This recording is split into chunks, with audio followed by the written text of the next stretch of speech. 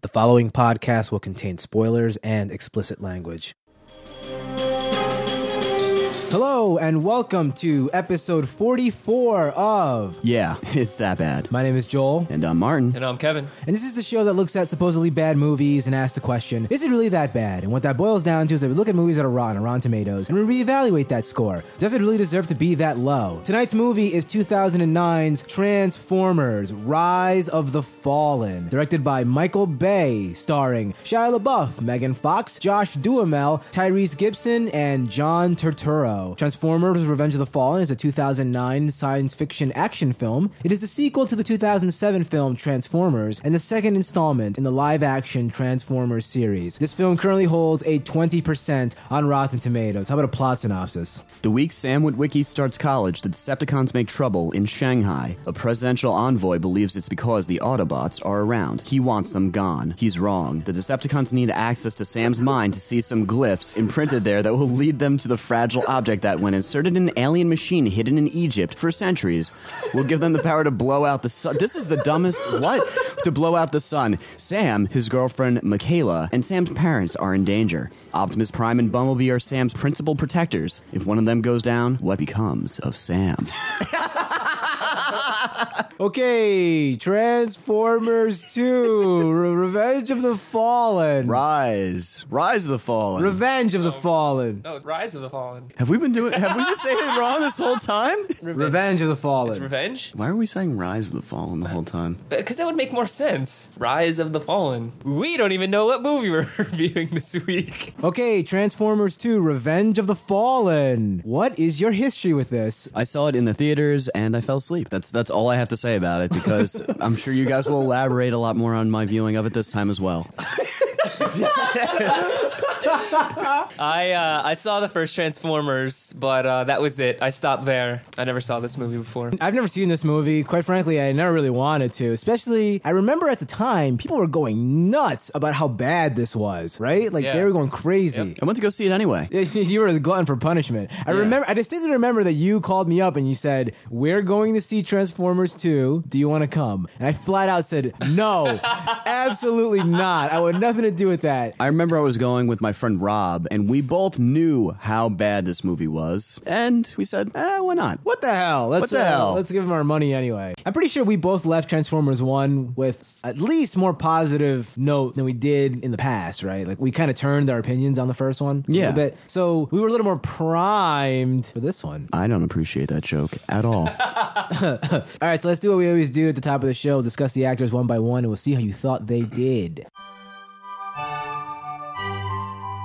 First up, Shia LaBeouf. He's a lovable scamp. He's a Joe everyman. He was way more lovable in the first one, that's for damn sure, I thought. He was more likable in the first one. Lovable's a little too strong, but his character was more relatable in the first one than in this one. He didn't even have a character in this movie. All he was just another robot in this movie. I mean, he spent so much of the movie just basically acting like a robot. He was having a stroke and writing symbols all over walls and with cake and stuff. There was no character. He wasn't... I generally like Shia LaBeouf, so he'll get a pass from me here. But this movie, you're right, he did nothing. Nothing was going on there. You know what? Every single human character in this movie, all they did was stand at the feet of the Transformers as they fought, screamed hysterically, and hid. Yeah. That's all they did, really. And a little bit of running. Yeah. So in the first movie, my complaint was that there's too many humans, not enough Transformers. In this movie, they scaled back the amount of humans, but they gave them nothing to do or say, just screaming and running around and hiding. Yeah. Ultimately, why are they even there at all, I guess? But then again, like, I'm thinking about, like, if they got rid of all the actors and it was just robots, these movies would be intolerably boring. Yeah. The problem with I can't win. The problem with the people is that they're there to move the story forward. They're there to be relatable to the person who's watching the movie, and there's very little plot in this movie, and so it's hard to relate to what's going on. All the humans are just cardboard cutouts, one-dimensional. Speaking of which, next up, Megan Fox. She did not do anything at all. She was just there. She was eye candy. That's all she was. Very nice eye candy. tell you this. Although it wasn't as distracting as it was in the first movie. No, it wasn't, but that is what she was there for. Yeah, that's pretty much it. She served no purpose in this plot, right? Not at all. Nothing to say about her acting chops? There aren't any. Yeah, again, no one really acted. No one had more than a few seconds of line delivery without us cutting to them running or a robot shooting at them or... I can say one thing. She was supposed to be angry, I think, at Sam for like certain scenes in the movie, and she did a really poor job showing that to me. The two of them had zero chemistry. I agree. Even though, in real life, they were hooking up during Yeah, this time apparently. period. So says Shia, right? Yeah, I believe him. The only scene that I don't I know, thought he's they a- really had any presence was when the female that wound up being a robot was chasing after the two of them, and they were hiding out in the library, and they had a little back and forth between Shia Between the and shelves, Megan. right? Yeah, between the shelves. Yeah. That was all right. I was Yeah, okay that with was decent. It was 10 to 15 seconds of this movie that I was actually engaged in what the actors were saying. Yeah. That sounds great. Well, we don't want it to be all negative, right? Okay, next up, once again, just like in the first movie, I'm going to lump these two guys together because they're practically the same character split in half. Josh Duhamel and Tyrese Gibson. Were they even were- in this movie? They didn't do anything in this movie. They had no scene that lasted more than 30 seconds. I really feel bad for Tyrese Gibson because I'm not sure if he's a bad or a good actor. He never gets the chance. They were useless, absolutely useless. I mean, in the first movie, I remember them doing things, kind of, right? And saying things a couple of times. Yep. It was the same problem though in the first movie. They would cut them for literally 5 seconds and then cut out again. Tyrese had nothing in this movie. Maybe Yeah. like 2 lines. Yeah, which makes me wonder why they carried these characters over at all. Like, what was the point? I mean, they cut out that Australian signals expert person from the first one, and Anthony Anderson's gone. Yeah. And finally, John Turturro. Thoughts? He's just a goof. Real goofball? I'll say this, I liked his character a lot more in the first one. He was more dynamic in the first one. His acting was a lot better, maybe because he had a lot more to work with. In this one, he was a buffoon. You know what it is about John Turturro in this movie? In the first movie, let's say like there's a from 1 to 10, right? That's the level of extremeness that people will act like over the top acting, right? Yeah. I would say that in the first Transformers movie, everybody was at an 8. Like all the humans were like at a level 8 of extreme acting, and like I don't know, like at a 1 would be I don't know, like Colin Firth and like the King's Speech, you know, like really measured. Yeah. But in the first movie, John Turturro, he was like at a 10. Like his character was the most extreme out Right. of everybody. So in Transformers 2, every single human character was ratcheted up to 10. Yep. All of them, right? And he was at a 12. Yeah, John Turturro, he broke the mold. He just kept going. In this movie, I felt as if he wasn't as extreme and as annoying and obnoxious because everybody else was at the same level that he was. That's what his character was supposed to be, or at least from the first movie, that's what I wanted him to be, and I didn't get it, so I was a little disappointed. All right, so that's pretty much it. These actors... Actors? No, there's no acting. These actors... Perhaps we may shed some light Yes, into what there was going there on may here. be some reasons behind So- a lot of the faults that we've pointed out so far. So they may not be to blame completely. So let me describe the history of Transformers 2. In September 2007, Paramount announced a late 2009 release date for the sequel to Transformers. A major hurdle that was overcome during the film's production was the 2007 to 2008 Writers Guild of America strike, as well as possible strikes by the Directors Guild of America and the Screen Actors Guild. Bay began creating animatics of action sequences featuring characters rejected for the first film. This would allow animators to complete sequences if the Directors Guild of America went on strike in July 2008, which ultimately did not happen. The film was given a $200 million budget, which was $50 million more than the first film, and some of the action scenes rejected for the original were written into the sequel, such as the way Optimus is reintroduced into the film. Writers Roberto Orochi and Alex Kurtzman originally passed on the sequel because of a busy schedule. The studio began courting other writers in May 2007, but as they were unimpressed with their pitches, they convinced Orochi and Kurtzman to return. The studio also signed on Aaron Kruger as he impressed Bay and Hasbro president Brian Goldner with his knowledge of the Transformers mythology. The writing trio were paid $8 million. Screenwriting was interrupted by the 2007-2008 Writers Guild of America strike, but to avoid production delays, the writers spent 2 weeks writing a treatment, which they handed in the night before the strike began. Bay expanded the outline into a 60-page script mint, fleshing out the action, adding more jokes, as well as selecting the majority of new characters. The 3 writers spent 4 months finishing the screenplay while locked in 2 hotel rooms by Bay. Kruger wrote in his own room, and the trio trio would check on each other's work twice a day. What is Bay? Like a slave master? Orochi described the film's theme as being away from home, while the Autobots... What does that mean? While the Autobots contemplating living on Earth as they cannot restore Cybertron, while Sam goes to college. He wanted to focus between the robots and the humans, much more evenly balanced, the stakes to be higher, and more focused on the science fiction elements. Orochi added he wanted to modulate the humor more and felt he managed the more outrageous jokes by balancing it with more serious plot approach to the Transformers mythology. Bay concurred that he wanted to please fans by making the tone darker, and that moms will think it's safe enough to bring the kids back out to the movies, despite his trademark sense of humor. So he's tricking parents into bringing their children to a dark and horrific movie.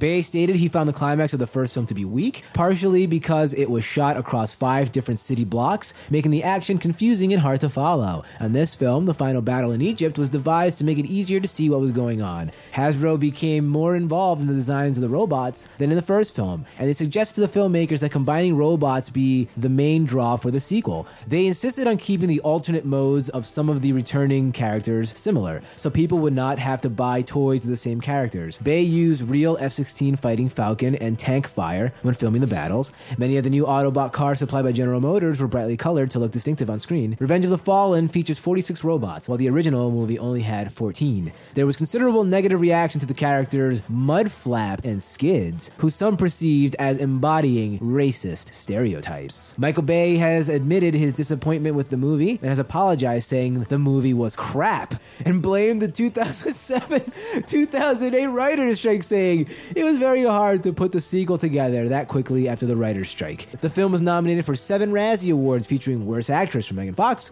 Worst Supporting Actress for Julie White, Worst Screen Couple for Shia LaBeouf and either Megan Fox or any Transformer, and Worst Prequel, Remake, Ripoff, or Sequel, winning 3 in the Worst Picture, Worst Director, and Worst Screenplay categories at the 30th Golden Raspberry Awards. Revenge of the Fallen closed its box office run with how much worldwide? 450.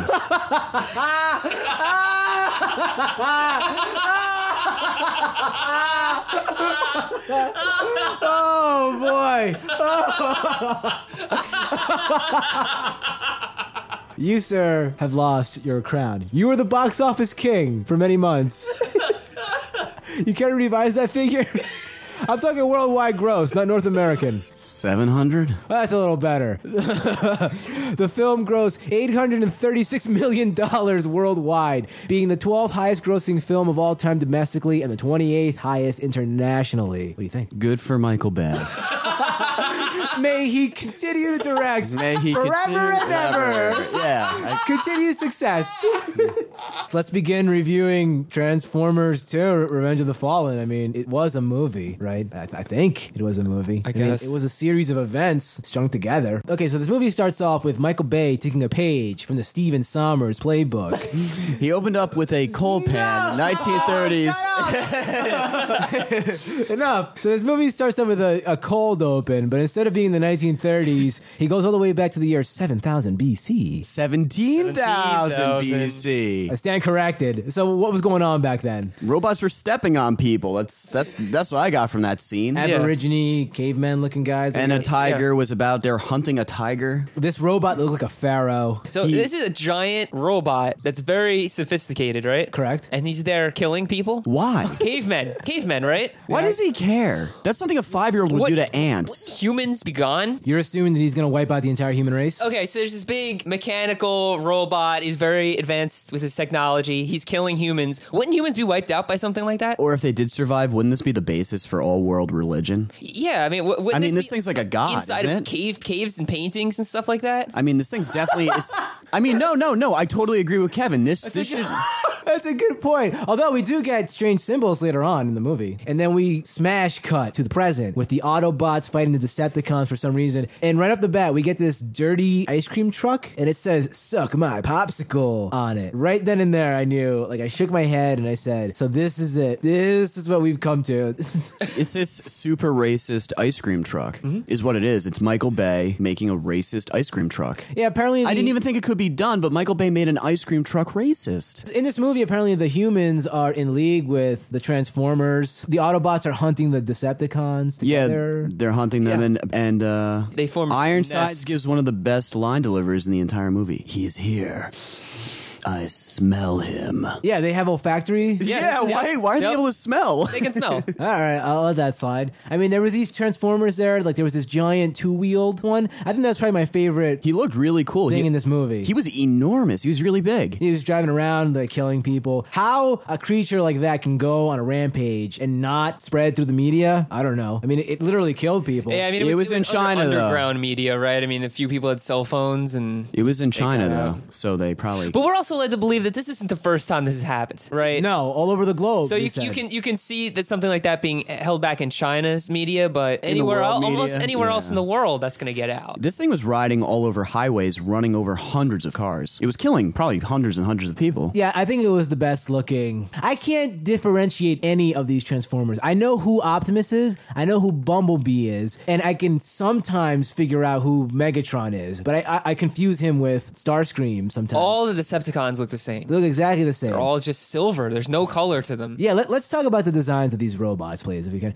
I really don't like the way these robots look in this movie. For the most, Decepticons specifically. Yeah. They just look like shards of metal. In my opinion, they made no effort to make the robots look like they had any car parts. Okay. Right? I thought in the first movie there was a better job done of looking at a robot and you could say like, oh, look, there's parts of the car that make up the robot. In this movie, it was just the car was a shell. Yeah. And once it transformed into a robot, it looked like a robot and nothing like it had come from a car. The biggest problem I have with the design of all the robots in this movie isn't the lack of car parts. It's that I can't discern what part of the robot goes to what. There, you have all these angular shapes, and I can't tell where the arm begins and where the neck starts. Where do the legs begin? And it's like when you're looking at something like that moving really fast on screen while a camera's spinning around 400 times a minute, it gets really confusing and jarring. Yeah, I mean, they got Optimus and they got Bumblebee correct because they have very distinctive silhouettes And colors, and too. color and Yeah. color. Whereas the Decepticons are just a big mess of pointy shards, and they look terrible, all of them. Yeah. Starscream looks almost identical to Megatron, in my opinion. Yeah, I agree. Like, I can't tell them apart either. And the Fallen too. That guy, he looks very similar as Yeah. well. Right. So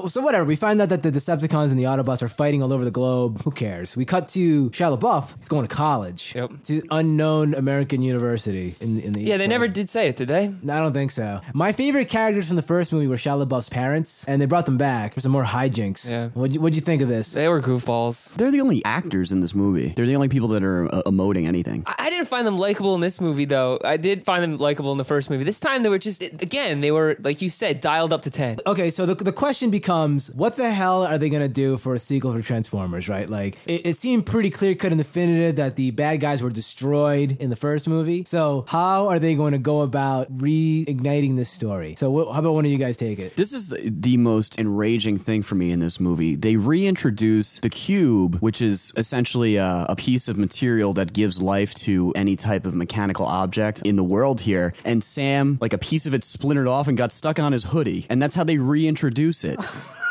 He's like, oops, and it falls through the floor and just, it's back out there, guys. Like, really? That's how you're going to reintroduce this enormous plot point into your movie? It happened again. Oops, it was on my hoodie. And didn't they say it's been 2 years since the events of the first film? Yeah. So that it's just sitting in his hoodie for 2 years, never been washed. He's like, I'm never gonna been moved. wear it to college because it's gonna remind me of all the great terrifying times I had fighting giant robots. It's True. my game day hoodie, right? Isn't that what he said? Yeah, his Super Bowl jersey. Yeah, it's a Super Bowl jersey, and then this little shard, this little turd falls out and burns its hole through the floor. Yeah, like he touches it, it burns him, like a shockwave comes out of it, and all the appliances turn into Transformers, which is an idea I thought was stupid the first time, even stupider this time. The blender turns into a robot, and they all start shooting bullets at Shia LaBeouf. None of them hit him, even though they're 5 inches away from him when they're firing rockets at him. And these bullets are not small either. It looks like they're the equivalent- tracer rounds. These robots are running amok. They blow up the kitchen. The parents see it. They go crazy. And then Shia LaBeouf screams, "Bumblebee!" for the first of many, many, many times in this movie, right?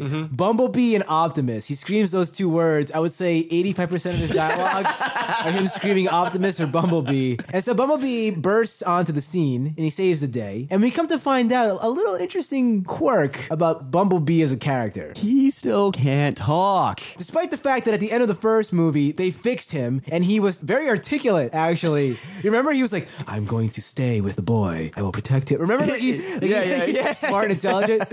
So what happened in the 2 years since? Like, he started smoking cigarettes and like... Well, he was like a throwaway line, right? He's like, he can talk. He's just... He doesn't want to. Yeah, he just doesn't want to. What? Stupid. I assume that he developed a drinking problem because he just missed being home Or on Cybertron. How about this? The writers, they didn't want to pay anybody to write lines for him because of the writer's strike. How about this? Sure. They found his character more enamoring, being more like a pet to him than an actual character. Yeah, so again in this movie, he talks via songs on the radio and pantomime. That was great. Phenomenal. Yeah, so right after Bumblebee saves the day, saves their lives, By right? blowing up their house. Well, he stops all those things from killing him and his family. He does. Oh, which, by the way, while this is all happening, we get two dogs humping. Constantly cutting to two dogs humping. Why? Michael Bay, you did it again. Kevin, you have something to say about this sort of thing. Like, this is Michael Bay uncut, right? Yeah, I mean, this seemed like he made a ton of money for this studio for that first movie, right? And with this one, they're like, here's 50 million more. Do whatever you want. You're the golden boy, Michael Bay. You can do no wrong. So You want dogs humping? Here, yeah. Go for it. You want racist robots? Make it happen. Yeah. And I think it's enhanced even more so because this is entirely his movie. He didn't have a script. Yeah. He What was the he was name in charge of every aspect of this movie. What was the name of the script? It wasn't a script. Scriptlet. Scriptment. Scriptment? What is that? Treatment. What does that mean? It means that it's just like a plot point by plot point that he has to follow, So and he just makes it it's up an in outline. between. So it's an outline. A treatment is just like the first draft, right? Yeah. So it's like he's running off the first draft essentially, and he's plugging in his own little racist jokes. I feel like there was a lot of gaping holes probably, and he just had to fill them in with dogs humping. He probably forgot that Bumblebee could speak at the end of the last movie, and then put that as in the script bit himself, and then it got through quality control. And at the final and in post, the writers are like, "No, we fixed Bumblebee's voice box." He's like, "Oh, whoops, we'll put a ADR line in there." Yeah, Megan Fox's lips weren't even moving. And she was like, still not talking? She ventriloquism. So right after Bumblebee saves everyone's lives, Shia yells at him Yeah, he scolds him. like a dog. and like a tells dog. him, "Hey, by the way, I'm going to college today. She can go to hell. So Rot. you can't come because I'm a freshman. I can't have a car, so you're stuck here all alone." Which leads to such an emotional scene when Bumblebee weeps. Yeah. Tears roll from his eyes. I mean, does it surprise you? He took a hot piss on John Turturro in the first movie. This doesn't look like crying to me. He's shooting some sort of motor oil. It's like an Sure, I was it's like windshield washer it's, fluid. it's like a gushing explosion of fluids out of his eyes. It doesn't look like crying. Maybe I don't know. It was That emotional. it was cartoon-esque. Tears burst forth from his eyes. Cartoonish. This whole movie's cartoonish. That was especially so, though. Speaking of which, we cut to the Army military base, and so the two racist robots, they get a facelift. They change forms. Oh, And- we keep calling them racist robots. The robots aren't racist. The way that people who created them. are super racist, and these are the worst stereotypes that you can make. So, if the technology to make Transformers 2 existed in the 1920s and 30s, these are the robots that you would end up some with. hyper racist animator would have created these stereotypes. And the whole time they're doing all this slapstick. They're saying like their stupid slang talk, and they're slapping each other on the ass, and they're like doing all this crap. And then it smashes cut to this very solemn military. They were saluting as they're carrying caskets with American flags draped over pine box caskets of dead soldiers. Like, these Decepticons are killing hundreds of soldiers, and they're like, "Come on, bro," and they're like slapping them in the ass. In the back, it's like, like these robots are jumping around and They're giggling. carrying dead bodies everywhere. That was very Armageddon to me, right? How Armageddon had that over-the-top patriotism crap in it. Right. Juxtaposed with all the you know, that crap.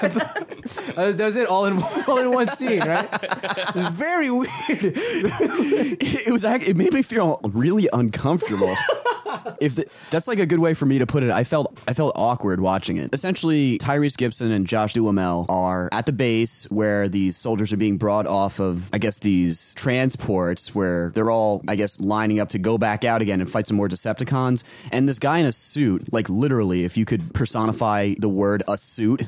Bureaucracy personified. This guy shows up and he's like, I was appointed by the president to watch over all the actions of the Autobots and the soldiers together. This new guy, he questions whether or not we can trust these alien robots from space. And to which Tyrese Gibson replies, together we sacrificed blood, sweat, and precious metals. Kevin? It's just outrageously stupid. Like we've laughed at it like a few times, and now like it's not funny lost anymore. its humor. It really has. Even the outrageously stupid stuff, it just wears thin. I had a problem with this character in general. I thought that this whole side story where like the Transformers are causing the problems, or the Autobots could be part of the problem. Yeah, this was guy. totally It's unnecessary. Ghostbusters, right? Oh, It's the hey. Weasley guy from Ghostbusters. Good point. Yeah, so this overseer guy comes in and he complains that the Decepticons are causing trouble worldwide, and the only reason they're doing so is because of the Autobots. The Autobots brought this trouble to Earth. It's their fault. They should get the hell out of here, and things will be better. I kind of agree with him, actually. He's right. Oh, so you think they should repeal CACA? What is The Kaka? Classified Alien Autobot Cooperation Act? I hear that Cock-up.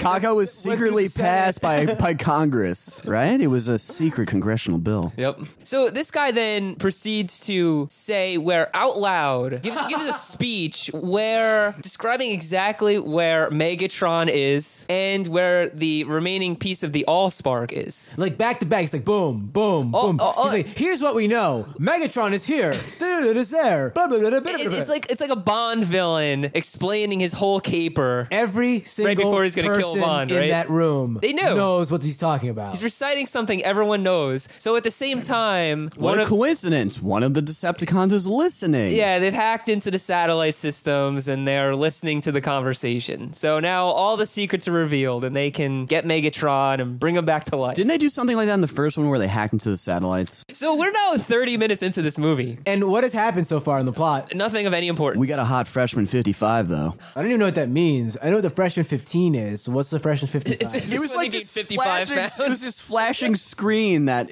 it was the introduction of the side character who, again, the hacker friend, which was an unnecessary character. Just like in the first movie, another goofball hacker. Right, and he had this like algorithm set up to take all of the images of the incoming freshmen and have the hottest 55, and he called it the freshman 55. Yeah, great. And he's Social like, network. Wonderful. and he's like, this is our dorm. It has their main bedroom, which is a normal dorm room. Yeah, For a freshman, that's a normal dorm room. And then there's a side room that is the size of the West Wing of the White House that goes all the way back with hundreds of programmers just... Yeah, hacking in Shia LaBeouf's bedroom. By the way, I hate this character. He is 100% unnecessary. I was hoping we wouldn't even talk about him. I was really hoping he wouldn't even come up. Because he's in this movie just as much as anyone, and he's completely useless. He has some greasy curly hair. Oh, speaking of grease, every single human being in this movie is dripping with baby oil and grease. What do you say to that? Every man, woman, and child. It looked like an episode of Jersey Shore. Yeah, everybody was orange. Everyone was orange and drippy. and greasy. Slimy. Slimy. Vaseline. Slippery. During this whole thing, Shia LaBeouf's parents are moving him in, and his mama eats pot brownies. And I don't understand how she could have gotten through life without knowing what a marijuana leaf looked like. Because the baggie she held up had a giant insignia of a marijuana leaf. She was old enough to live through the 60s and 70s. I think that she was prime time age for that. Yeah, she ate pot brownies and she went buck wild. I think this is supposed to be comic relief. Was it comedic? And were you relieved, gentlemen? I think I was comedically enraged. this was one of the few moments where it was silent. We weren't laughing. No, Kevin's absolutely right. I was angry. I was angry at the way they made her behave, too. They made her act like she was straight out of Girls Gone Wild, but she ate a pot brownie. Shouldn't she be, like, napping on a couch somewhere? All right, and this whole time, there's this super hot freshman stalking Shia LaBeouf. Why would you say it like that? Choose his words carefully. I choose my words very carefully. No, you don't.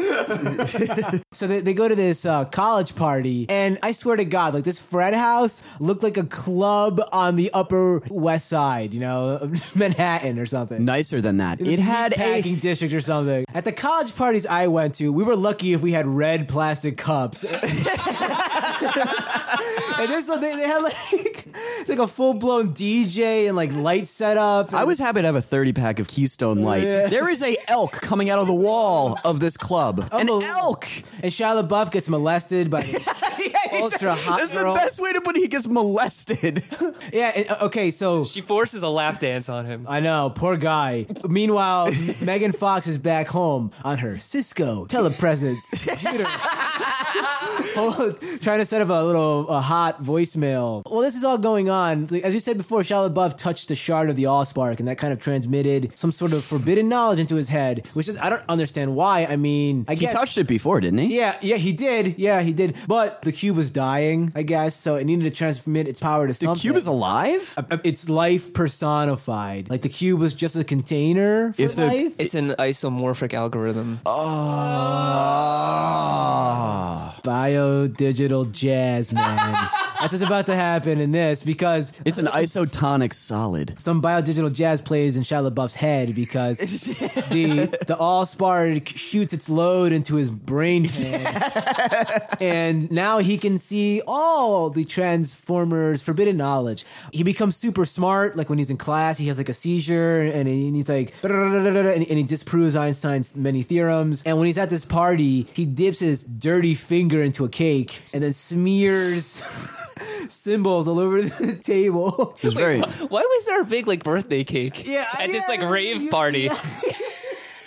There was a lot of stuff going on in this party that did not make any sense to me. This is what the Decepticons are after, this forbidden knowledge. This is a total ripoff of Farscape. To the two nerds out there that are listening to this, they know what I'm talking about. Why did they need this information from him? Energon? They're looking for Energon. We never found the Energon, did we? No. We didn't even see Energon. I wonder how they would even... That went nowhere, right? They went nowhere. They just talked So about what it. was the point of any of that storyline? What was the point? Where did it go? Yeah, you're right. Martin had an amazing point about Sam going to college last night. Shia LaBeouf tells Megan Fox that it's a big deal that he's going to college. Right, because his grandfather was like scholar. Yes, Shia LaBeouf says that he's the first Witwicky ever to go to college, despite the fact that his grandfather was a Rhodes Scholar and world-famous explorer, the first person to go to the North Pole. He went to Oxford. He was part of their discovery team. He was famous. Why is it a big deal that he's going to college? That's stupid. That's an afterthought. If only I had a recording of what happened last night when Martin said that to me. I'm not exaggerating. I fell to the ground crying and laughing at the insanity of this. And when I got up, my jaw snapped and my jaw hurts. I can't open my mouth. Because that's such a huge plot. That's such a huge plot point. All right, I understand that the writers were not there for this script. You're laughing. No, but I understand that there was a writer's strike. But Michael Bay directed the first movie. He had to know, right? He directed those. He directed it. Those pole scenes, right? Yeah, he was there directing it, wasn't he? How could he let such a egregious contradictory statement be made? Okay, so while this is all going on, Megan Fox gets attacked by one of the worst looking Transformers of all time. He's this horrible looking RC car. Looks like absolute garbage. And she captures it, puts it in a metal container, and somehow manages to smuggle that on a post 9/11 flight to the East Coast. And she goes and pays Shia LaBeouf a visit. So she sneaks in while Shia LaBeouf is in a very compromising position. It's at this point that the girl who was molesting Shia at the party is back at his dorm room, and she throws him on the bed and goes to start getting hot and heavy with him. And it's at that time that her dress slightly lifts up. Every boy's wet dream. And a scorpion-esque reticulating metallic tail comes out. It is laughable. The way her skirt flies up, like she farted and then like his tail shoots out. It looks like a metallic turd is slipping its way out from her It is dress. hilarious. It's so bad. What do you guys think of the idea of Transformers disguising themselves as human beings? That like makes Terminator. That makes the most sense out of anything in this movie. Then why wouldn't they all do that? Yeah, but this is kind of weird. Like, we're going into Terminator 3 territory here. It's a weird choice, don't you think? It is. It's a dead end anyway. It is. It's an absolute dead end. One of many dead ends in this movie. This is what happens when you write a scriptment A script meant. and you don't finish the... They actually just sort of switched the words around, meant to script. Oh, by the way, did you guys notice that Shia LaBeouf has a Bad Boys 2 poster on his wall? Oh. Wink, wink, wink. No. How could I miss it? He was writing all over it. Michael Bay. Yeah. Really? That's how Michael Bay. Oh, Michael Shameless Bay. self-promotion. Do you think Michael Bay was the one who set up the poster? Like they already did the entire scene. They already built it. And Michael Bay's like, it's missing something, and he personally comes in with the poster and puts it up. He has it in his wallet at all times. Like folded up. He took it out. It's like, oh yeah. Now it's ready. He's like, perfect. And action. Yeah, so Shia LaBeouf, Megan Fox, this obnoxious hacker guy, they're running around, they're being chased by the Terminator. I really like this part where literally Terminator?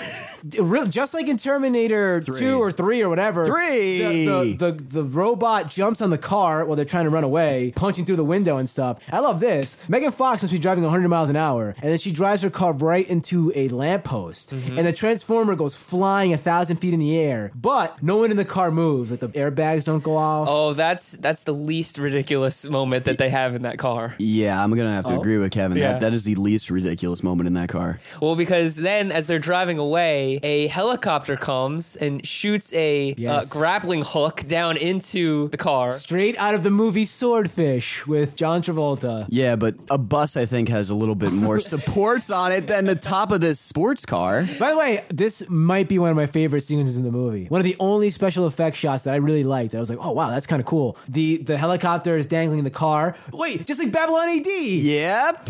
And the door of the car swings open, and Shia LaBeouf is hanging on by just a handle, and the camera's just spinning around wildly. I actually like the way this shot looks. This is okay. I think that this is a good scene to have a camera spinning around. One of the only scenes in this movie that's good to have a camera spinning around, because Michael Bay, I don't think, ever stops. The camera His cameras- never stopped moving in this movie. It's just Never. constantly moving. How many 360-degree rotation shots were in this movie? How many track Dozens. shots do you think were in this movie? How many They're all- miles of track were laid down to shoot this movie? Transcontinental. Here to the moon and From here back. to the moon and back. He just dollies to the moon, and then 360s around the moon, and then comes back to Earth.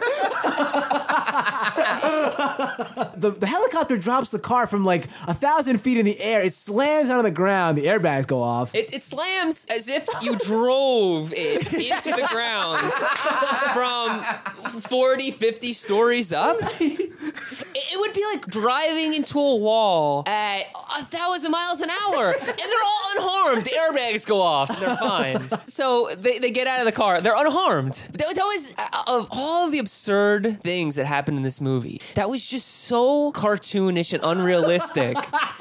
They just like, why do something so incredibly stupid? That upsets you that no one got hurt there. What really upsets me was later on in the movie when they teleport, Sam hurts his hand teleporting. Correct. Okay, so if anybody remembers the rumor mill back in...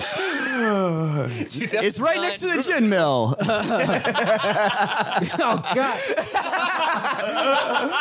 Here comes Martin Hilton with the latest celebrity gossip.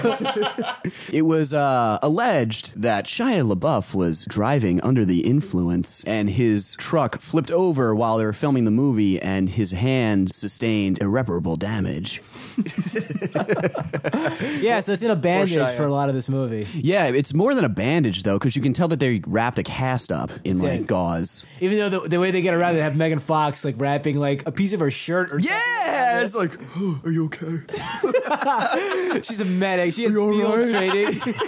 It really is just plot point after plot point after plot point that is pointless. It makes no sense. There is no logical, cohesive structure to anything in this movie. So let's just jump ahead to wherever we want. Who cares? You want to jump ahead to Optimus dying? Because that was a ridiculous Well, no. We gotta touch on the fact that it's somewhere around that time when they were crashed down into the ground in the car. I don't know if it was before or after. Yeah. We take a nice journey out to Saturn? Oh, yeah, deep space. Well, no, it jump cuts to Starscream flying to Saturn. Yeah, and he left, at the end of the first movie, right? I have a minor quibble for you guys. Oh, here we go. So, Megatron goes into space. He goes to Saturn, and he meets his master, the Fallen, this guy called the Fallen. Yeah, this is when we're introduced to the Fallen. Okay, anyway. Who's seeking his revenge. Regardless, it is explicitly stated in the first movie that the Transformers can be damaged from cold. The cold hurts them. If you remember, they shot Bumblebee with like a fire extinguisher. And it hurt him. And they froze Megatron. He was in ice. That damaged him.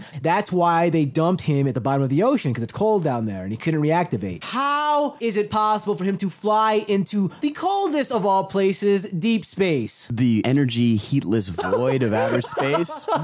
He just unprotected just flies into space. No, there's nothing. There's no reason. And what do they find on Saturn or Ganymede or wherever the hell they go? Well, we basically find Dracula's lair. Once again, Steven Sommers returns.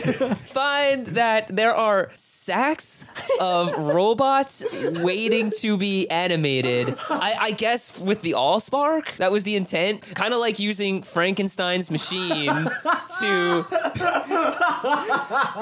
bring life to Dracula's children. They're going to use the Allspark to bring all of these This doesn't make any sense. baby Decepticons in these sacks to life. All right, here's a question I have. You have these little robots in sacks. Are they built? Are they born? They're born. From what? There. From what? I just made that call.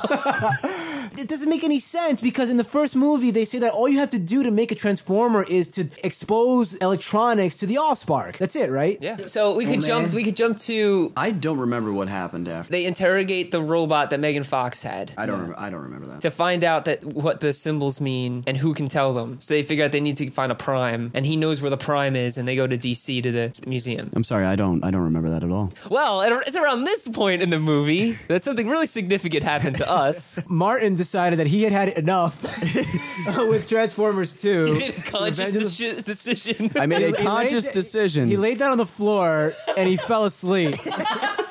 And we have evidence of what happened. So if not, now a dramatic reenactment of what happened last night. This is raw, uncut footage of what actually transpired last night. Kevin had the presence of mind to actually record this. So everybody picture this. A very loud movie is playing in the background, and Martin's on the floor sleeping, and then we hear this.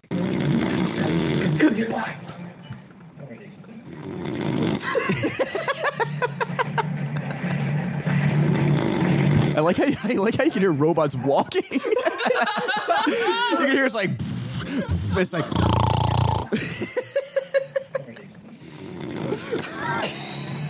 This is unreal. And Martin was not the first person in the room to fall asleep during this movie. He was the second. I was the second fall. And his snoring was so loud, it woke up the first person. In all fairness, I didn't do that on purpose. I'm sorry, I did not mean to wake you up.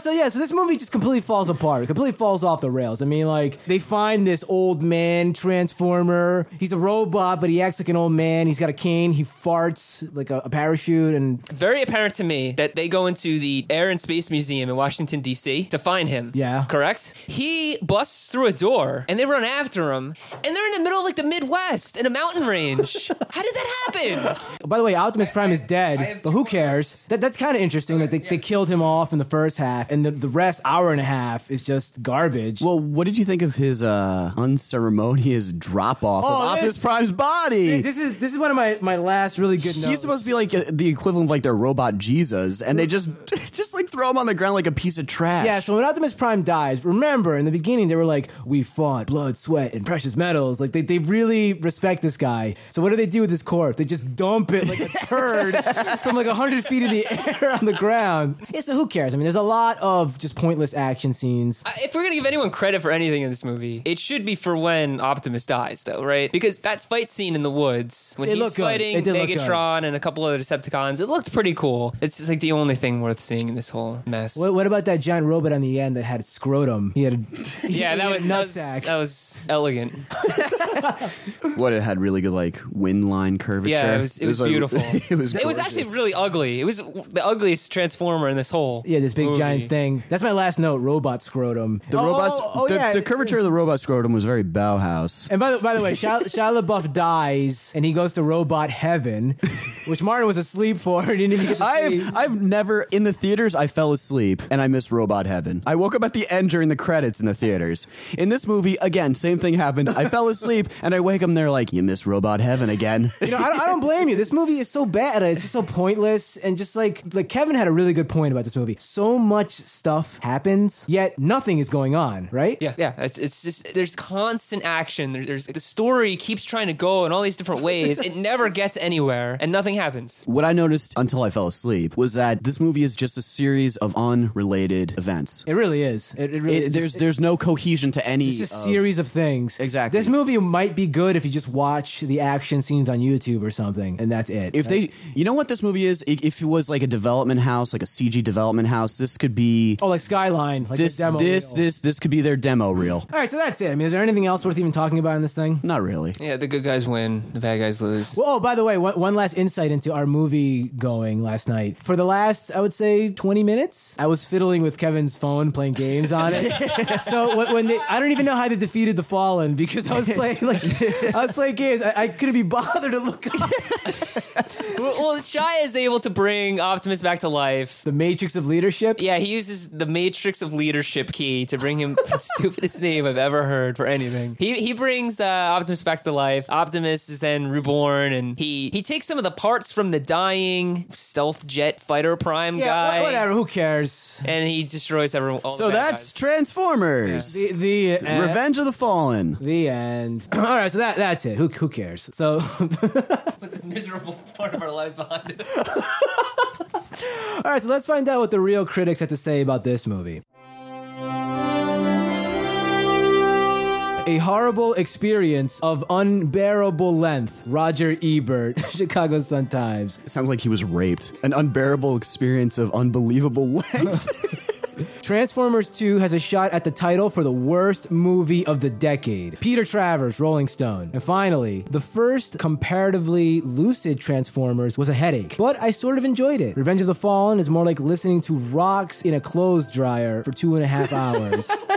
Michael Phillips of the Chicago Tribune. Okay, guys, this movie currently holds a 20% on Rotten Tomatoes. Is it really that bad? Yeah, this movie is horrendous. 20% is extremely generous. I think that this movie is unwatchable. I know for me that this movie is unwatchable. Time and time again, I will try to watch it, and I think physically I have like a allergic reaction to it where I just lose consciousness. I'm giving this movie a hot, powerful, steamy blast 1 out of 5. Yeah, it doesn't deserve a 20%. This is another movie where I'm left wondering who the audience is, because it is violent, and some of the things that the robots and people say are not suitable for children that could just kind of brainlessly watch something like Suck this. my popsicle? Yeah, exactly. It's so incredibly stupid that it shouldn't appeal to adults either. This is a 1 out of 5, and this makes other 1 out of 5s look like 2s or 3s. I agree. 1 out of 5. This was a miserable experience. Actually, I was riding on a 2 from the beginning of this movie, but at a certain point, it became unbearable to watch this movie. This is Waterworld for me. This is Waterworld level? Yeah. I had a better time watching One Missed Call than I did watching this. I agree with you.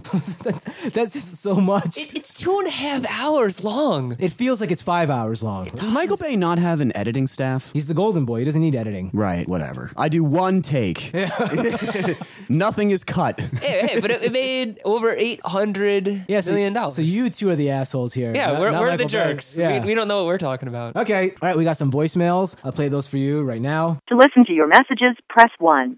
Hey guys, this is Josh from Tulsa. Hi guys, this is Vicky, otherwise known as Iggy Star from Detroit. Hey guys, it's Crystal Kush from Phoenix again. Yeah, it's the nerd from Parts Unknown. I think you guys played dirty fool with the selection of the movie this week. I didn't watch Transformers 2 Rise of the Fallen because I watched the first Transformers movie. See, I'm smart enough not to fall for that again. So you guys are doing Transformers 2. Well, I recall I called in earlier and actually defended the first Transformers movie because I thought it was dumb fun, but this one was just dumb. I can't believe you guys are doing this. You guys must be gluttons for punishment. I have been waiting for you guys to review Transformer 2. I hated that movie so much. I call this Michael Bay's giant piece of crap part 2 because this movie, the first Transformers movie, took a shit on the franchise. This one is just 1,000 times worse. But yeah, it's just everything about it was so much worse. It was almost the same as the first one, yet every single element that was bad about the first one was just like enhanced. The kid was more annoying.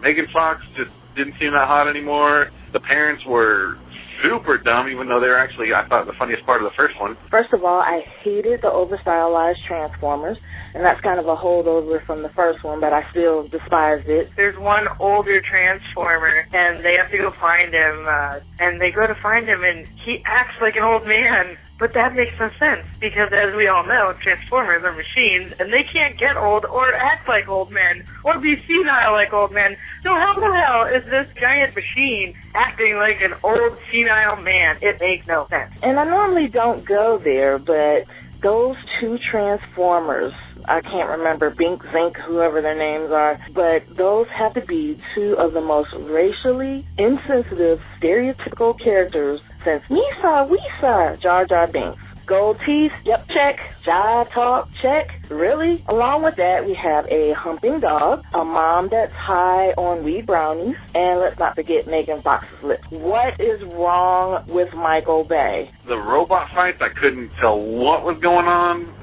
It was all confusing, and just it made me actually dislike the first one a little more.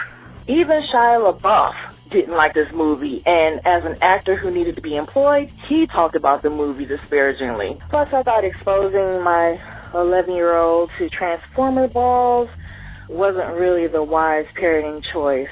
I asked my 12-year-old son who did watch it what his opinion was. He saw both movies. He thought I made the right decision by staying away from the second one compared to the first one. So this movie's bad. This is a bad movie. Don't watch this movie. Don't tell your friends about this movie.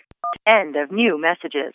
Thanks for those voicemails. Thanks, guys. Okay, so let's read some listener mail. Paul writes in talking about Transformers: Revenge of the Fallen. There's something strange about these movies. I feel like Michael Bay is making a movie directed at families, and it is a family fun summer action film, but he perverts it with these overwhelmingly sexualized women and horny, foul-mouthed robots and pot brownie wielding mothers. Plus, each character is so over the top, you think they were all doing meth off camera before filming their scene. I couldn't stand this movie when I left the theater. I had a massive headache. Rotten hell, Transformers 2. So Bryce writes in, question for the host. So what services do you guys use to get a hold of the movies you watch for the show? Do you guys happen to own all these clunkers? Or do you use a service like Netflix or rent through iTunes or Amazon? Love the show. Keep up the good work. Mostly Netflix. Yeah, and if we have to, we'll go to Blockbuster to rent it. Joe writes in with a personal question. He says... A personal plea from Joe. Hey guys, first of all, I have to say I near enough ejaculated when you mentioned doing a DCU podcast in the last episode.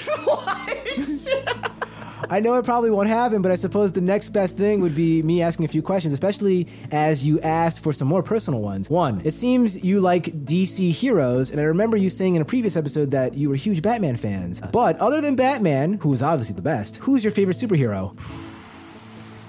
I don't even have an answer to this. This is a really, really heavy, complicated question to ask. All right, we'll come back to that another time. 2, what do you think of comic book movies, both character-based and directed adaptation, i.e. Captain America was a storyline written for the film, but Watchmen was a direct adaptation of a specific book? I prefer the Watchmen route, where you take a story that's already done. Do I. Because those are usually good. They're written by one guy who has a clear vision, and they don't have 800 people tampering with the script. The movie as a standalone piece is usually better, I agree with you, Joel, if it is taken from source material. V for Vendetta is another great example. But it also allows the fanboy audience, I guess, to get let down a little bit more, because it doesn't live up to expectations. I would much rather watch a one-shot story like Watchmen or V for Vendetta than a Spider-Man movie. Like a series. Yeah, it's been done already. I want like new original stuff. You know? I swing the other way. Yeah? Yeah. Watchmen, I guess because I had too high of expectations for Watchmen, it let me down. You just want infinite Batman movies forever. camper, right? Yeah. That's why maybe I would be a happy camper. That's why maybe the caveat is you have to look at it as like a standalone piece. We never should have brought up the DC universe in the last podcast. That was like the biggest mistake we made. Error on my part. Yeah. 3, do you enjoy animated films, particularly DC's films like Batman Mask of the Phantasm or Justice League Crisis on Two Earths? Yes. Kevin loves I them. own Mask of the Phantasm. I saw that in the theaters. Mask of the Phantasm is a phenomenally well animated. The story's great. I like animated movies in general. These DCU movies are hit or miss with me, though. Leo writes in and says, how's it going, guys? I've been doing some facts about the actors and directors you guys have covered in your films. So here is how many people you've been doing so far. Starting with the actors. You did 4 Dennis Quaid movies, 3 films, each with Nicolas Cage, and 3 with Kate Beckinsale, 2 with the likes of Emily Browning, Oliver Platt, Cameron Diaz, Tom Cruise, and others. As for directors, you have done 3 films by Michael Bay, Stephen Sommers, and 2 each by Roland Emmerich, Paul W.S. Anderson, and Doug Liman. Is there any other actor or director the 3 of you want to take on again soon? Of course, Nicolas Cage will pop up again. That's impossible not to. And Quaid's got to get in there again. What was the score on Soul Surfer? Because Quaid was another great father. No, I'm not watching that.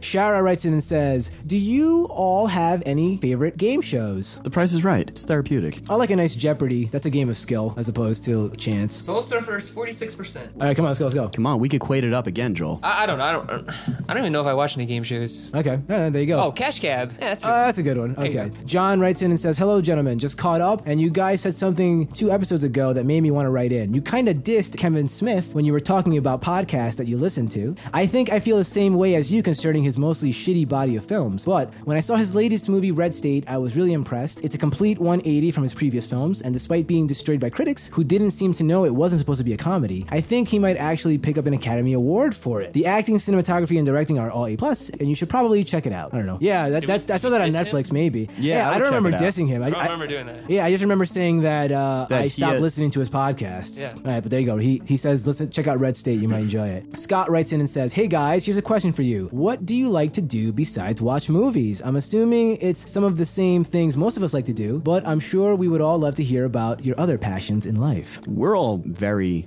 I only watch movies. Yeah, no, I lock no, myself no. in a room. Me, Joel, and Kevin have a lot of similarities, but we are into very different things, I think. Wildly different things. You choose your words very carefully. Yeah, go ahead. Surfing's probably what I do the most. It's what I love doing the most. Miniature golf. Oh yeah, I play basketball a lot. I just ran a 12-mile mud run obstacle course last Sunday. The Tough Mudder Tri-State. Completed it. There you go. As for me, I am the king of starting hobbies and then Never finishing them. any of them. I have a massive pile. This whole podcasting thing is one of the few that's actually stuck. Yeah. So It's only because you have so much cash invested in it. You can't give up on it yet. You're like, no. yeah. So what the hell have I done in the past? Like The remote control helicopter was one of them. Remember that? Remote control helicopter, exercise, shaving. I'm baking. Oh, the shaving was the good one. Remember the shaving? You went out and got the badge. Well, no, don't say anything. I want that to be a real mystery to the listeners. They're like, what the hell? I remember when it would take you. Me and you would go out for the night, and it would take you. You'd spend 2 hours shaving. I want this to be my Pirates of the Caribbean. People are gonna be like, what? Yeah, so there's like I've been baking and cooking lately. I'm taking piano lessons on Right. top of doing all this podcasting crap. I do computer programming for fun, design, a lot of garbage. I mean, like- yo-yo tricks. Oh, the yo-yo tricks! I forgot about Magic that one. tricks. The magic tricks are still there. Juggling. Yeah, I taught myself how to juggle. Joel also tightrope walks, and Yeah. he trains elephants. Yeah, I'm a circus clown. So there you go. And all right, finally, this is an important question. I want to hear what Kevin has to say about this. Robert writes in and says, hi guys, really love the show. A couple of weeks ago, you said you wanted serious questions. So here goes. The Large Hadron Collider. Good idea or the end of the world? Great idea. Amazing idea. I'm all The for best it. idea. It's already just destroying all the preconceptions we had about. Suck it, Einstein, as of 2 days ago. That's right, I just said suck it, Einstein. Listen, if we're ever going to build a time machine, it's through this thing. Yeah, and then that door is slightly opened more today than it was. As far as intergalactic exploration, which I want to see in my lifetime, it's this thing that's going to make it happen. Okay, so let's do the question of the week. And if you remember, the question of the week was an Academy Award-winning movie that you hated? There are so many responses here. Let's just pick a couple of these. Anonymous said, The English Patient. I don't understand all the love the Academy got, as this is just completely overlong and boring. Fargo should have won for Best Picture. Crystal said, 8 Mile. That movie is just random collection of Eminem music video screenshots that were strung into a depressing and altogether sorry film. Al said, I hated The Hurt Locker. That bored me to tears. I didn't really care about the characters, especially the jackass protagonist. I found it very forgettable after the credits rolled. The Hurt Locker, more like The Dull Locker. Inglourious Basterds was robbed of a Best Picture and Director Oscar because of this overrated pile of crap. Paul said, Crash, too preachy and too slow. Shannon said, definitely The English Patient. Mama's Little Monkey Man said, Rain Man was such a piece of shit.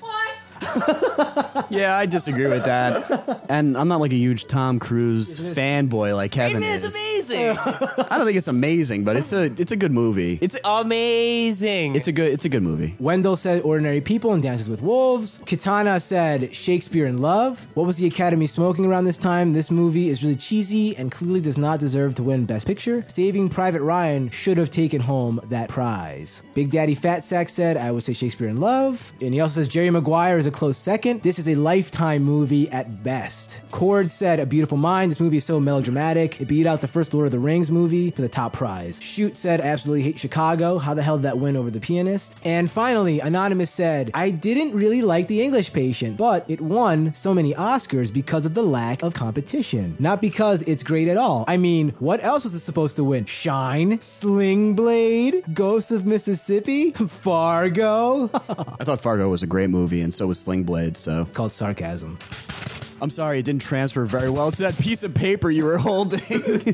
I didn't get their dry, witty humor. Yeah, you're just another one of those Yankee doodles. You know. I am. You got me. All right, fine. Okay, as for next week's question of the week, Rachel writes in, and this is pretty relevant given the next movie we're going to review. Rachel writes in and says, what is a movie that best illustrates your childhood? What movie totally wraps up what your childhood was all about? So head on over to YesThatBad.com, leave a comment on this episode's page with your answer. Now it's time to announce the winner of the listener's choice poll, and the choices were Space Jam versus Jumanji, and the winner is Jumanji. Whoa, Jumanji. Who would have expected this? Robin Williams, David Allen Greer. In the jungle you must wait till you roll a 5 or 8. I can't wait. So if you've already seen this movie, give us a call at 973-797-9324. Give us a call, leave us your little mini review, and we'll play it on the show. Okay, thanks for listening to the show. If you like what you've heard, please consider subscribing. We have a new episode every Tuesday. Please leave us a positive review on iTunes. Those 5-star reviews really do help out the show. Head on over to facebook.com/yeahitsthatbad and click the like button. That will help spread the word of the show to all your friends. Also, keep an eye out for our Facebook page because we will be uploading a special Facebook-only exclusive episode in which we reviewed... In time, we all sat down and got our pads out and went out for a night at the movies. we all went out to the movies and we went to the concession stand and grabbed ourselves a snack. Yeah, so this is kind of a more unconventional episode, which is why I'm putting it up into the Facebook feed instead of on the main feed. So it's not in the official canon, but whatever. So if you want to listen to this episode, you have to click the like button to get it. Head on over to facebook.com/yeahitsthatbad. Click the like button. You can also follow us on Twitter at yeahitsbad. And you can also listen to our show via Stitcher, which you can download at www.stitcher.com. Once again, thanks for listening to the show. See you next time. Bye.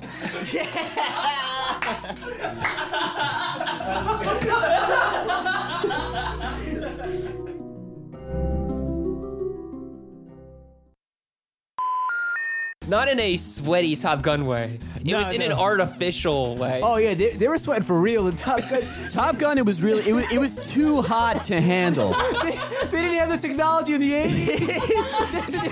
They had to do all their sweating practically. They had CG sweat. Not this.